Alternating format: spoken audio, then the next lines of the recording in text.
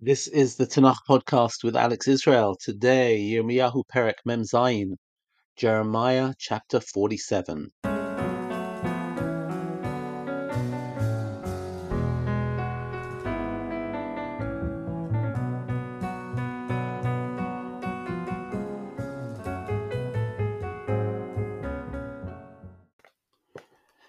And today, yet again, we are dedicating our learning to Chayalei Tzahal, to their victory and to their safe return. And today's chapter seems particularly apt because today we are going to be talking about a prophecy of the destruction of Gaza. What could be more appropriate? Let's begin. Asher haya devar Hashem al Yirmiyahu hanavi al Plishtim b'terem yakeh Paro et Aza. The word of God to Yirmiyahu concerning the Philistines before Pharaoh conquered Gaza. We're talking about Pharaoh conquering Gaza, but now look at the next verse. Ko amar Hashem, so says God, Hine mayim olim mitzafon. Waters are rising from the north. V'haya lanachal shotef. They're going to become a raging torrent. V'yishtafu eretz umlo'ah. They're going to flood the land and all of its creatures. Ir v'yoshvei ba. V'za'aku ha'adam v'heilil kol yoshvei ha'aretz. It's going to flood the land, its creatures, the town, its inhabitants. People will cry out. All the inhabitants of the land shall howl. Now, the question, of course, is who is the enemy? Is the enemy from the north, which would indicate Bavel, or is the enemy Pharaoh? Who's going to destroy Gaza? And the modern commentators say the following: that this was a period in time when Israel thought that Egypt was strong, and therefore this is the word of Jeremiah concerning the Philistines before Pharaoh conquered Gaza. But he's trying to tell the people, you think that Pharaoh's strong? You think that Pharaoh can conquer Gaza? There's going to be this flood coming from the north, this tidal wave, and that is Babylon. You have no clue what is coming. So this is the story, but let's go back and let's try and understand a little bit about who is in Gaza, who are these people, and where do the Plishtim come from. If you look at Pasuk Daled, they say, Shoded Hashem et Plishtim, God is going to ransack the Philistines, She'erit I Kaftor, the remnant of the island of Kaftor. Kaftor is possibly Crete or Cyprus. So what's going on there? Let's say a word about the Philistines. The Philistines are, they call them the sea people. They're the sea invaders.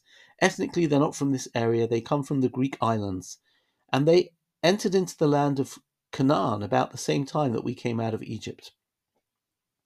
You see, at the time of Yetziat Mitzrayim, it's clear that there was a weakness in the Egyptian control over the region, and therefore there was a vacuum in the land of Canaan. And exactly the time that we came out of Egypt, went 40 years through the wilderness, and we entered the land from the east. We entered the land from the hill region at the same time. The Plishtim were looking for a place to live, and they invaded from the Greek islands, from maybe Cyprus and Crete and others, and came into the coastal plain. Now, of course, it's actually quite something, because I remember many years ago being on a tiyul, learning about the Philistines, and I thought, wow, this is so similar to modern history, because in modern history there was an opportunity to create a national home in the land of Eretz Israel, and that was something seized by the Zionist movement. But at the same time, the Palestinian national movement was developing, and suddenly we find ourselves with Palestinian enemies. Well, exactly the same thing happened when Am Yisrael came into the land. They thought it was an empty land, but very soon they saw that there was another nation gaining a foothold in the land, and those were the Philistines. And of course, this comes to a head in the time of Shimshon, where Shimshon is contending with the Philistines, and at that point in time, it's very clear that the borderlands is at the edge of the Shvela around Bet Shemesh, where the foothills of Jerusalem lie. And this tension continued when we go to the stories of Shaul and David. It's very clear that there is a a huge all-out war between the Philistines. The Philistines were the ones who destroyed the Mishkan in Shiloh, and it is Shaul and David who have to re-establish independence. The Philistines classically have 5 cities. They have on the coast Gaza, further north Ashkelon, further north Ashdod, and then inland 2 cities, Gat and Ekron. Those are the 5 Philistine cities. And it sounds like that after the time, more or less, of Shaul and David, they sort of stay in their area, we stay in our area, and that is the way that things remain. We also hear about the Plishtim or the Ashdodim in Beit Sheni. They're mentioned in the book of Nehemiah and others. But here, what we're really seeing in this chapter is the destruction of Gaza by the Babylonian Empire. That they're going to come with such force. They're going to, if we look at, for example, Pasuk Gimel, before we spoke about a metaphor of a tidal wave, now it says Mikol Shata Prasos Abirav, the galloping of the horses of the of the of the of the of the cavalry, Mirash l'richbo Hamon Galgilov Lo ifnu avot al banim mirifyon yadayim. Right, the noise of the chariots, the rumbling of the wheels. Everybody's going to be so terrified that parents will not even be able to look out for their children because they will simply be so frightened and helpless. Alayom haba lishdod et kol plishtim. That word lishdod is obviously a play on the word Ashdod. The day is coming for the ransacking of all of the Philistines, Lachrit, Tzor, and Sidon. Not only the Philistines, but other coastal towns like Tzor and Sidon in Lebanon. Kol Sarid Ozer, Kol Kishoder Hashem Plishtim Sherit I Kaftor. So the arrival of the Babylonians is seen as the work of God. And maybe it's a very short chapter here. Ba korcha alaza nidmata. Ashkelon Sherit Imkam Ad Matai Tit Goddi. Boldness has come on Gaza. Ashkelon is destroyed. O remnant of the valley, how long will you gash yourself?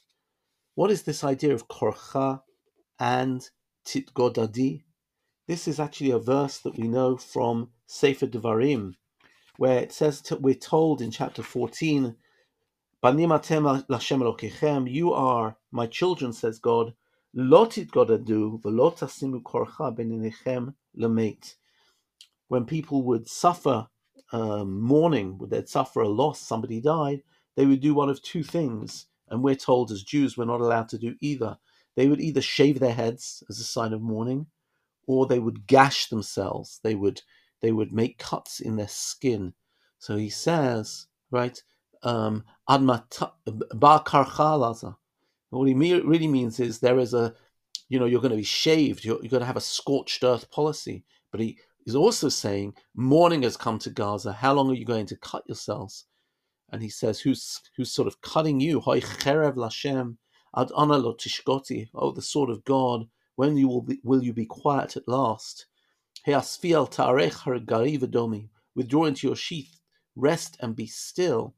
In other words, the violence which is going to be exacted by the Babylonians in the Philistine territories is going to be completely complete and total. One word about Philistines and Palestine. The name Palestine was given to the land of Judea after the Bar Kokhba revolt. The Bar Kokhba revolt was something like 60 years after the Churban Beit Sheni. The Second Temple was destroyed, and 60 years later, Bar Kokhba, backed by Rabbi Akiva, staged a revolt, and in fact they regained independence between the years 132 and 135 CE. However, the rebellion was put down ferociously by the Emperor Hadrian. And Hadrian, known by the Talmud as Adrianus Shachikatzamot, Hadrian the bone crusher, right? They talk about maybe 1 million Jewish fighters being killed by the Romans in the area of Beitar at the time of the Bar Kokhba revolt, blood running through the streets, really terrible and horrific murder and torture. That's the time of the Asara Harugei Malchut, the 10 martyrs that we talk about, the rabbinic martyrs, because the rabbis were at the center of much of the revolt.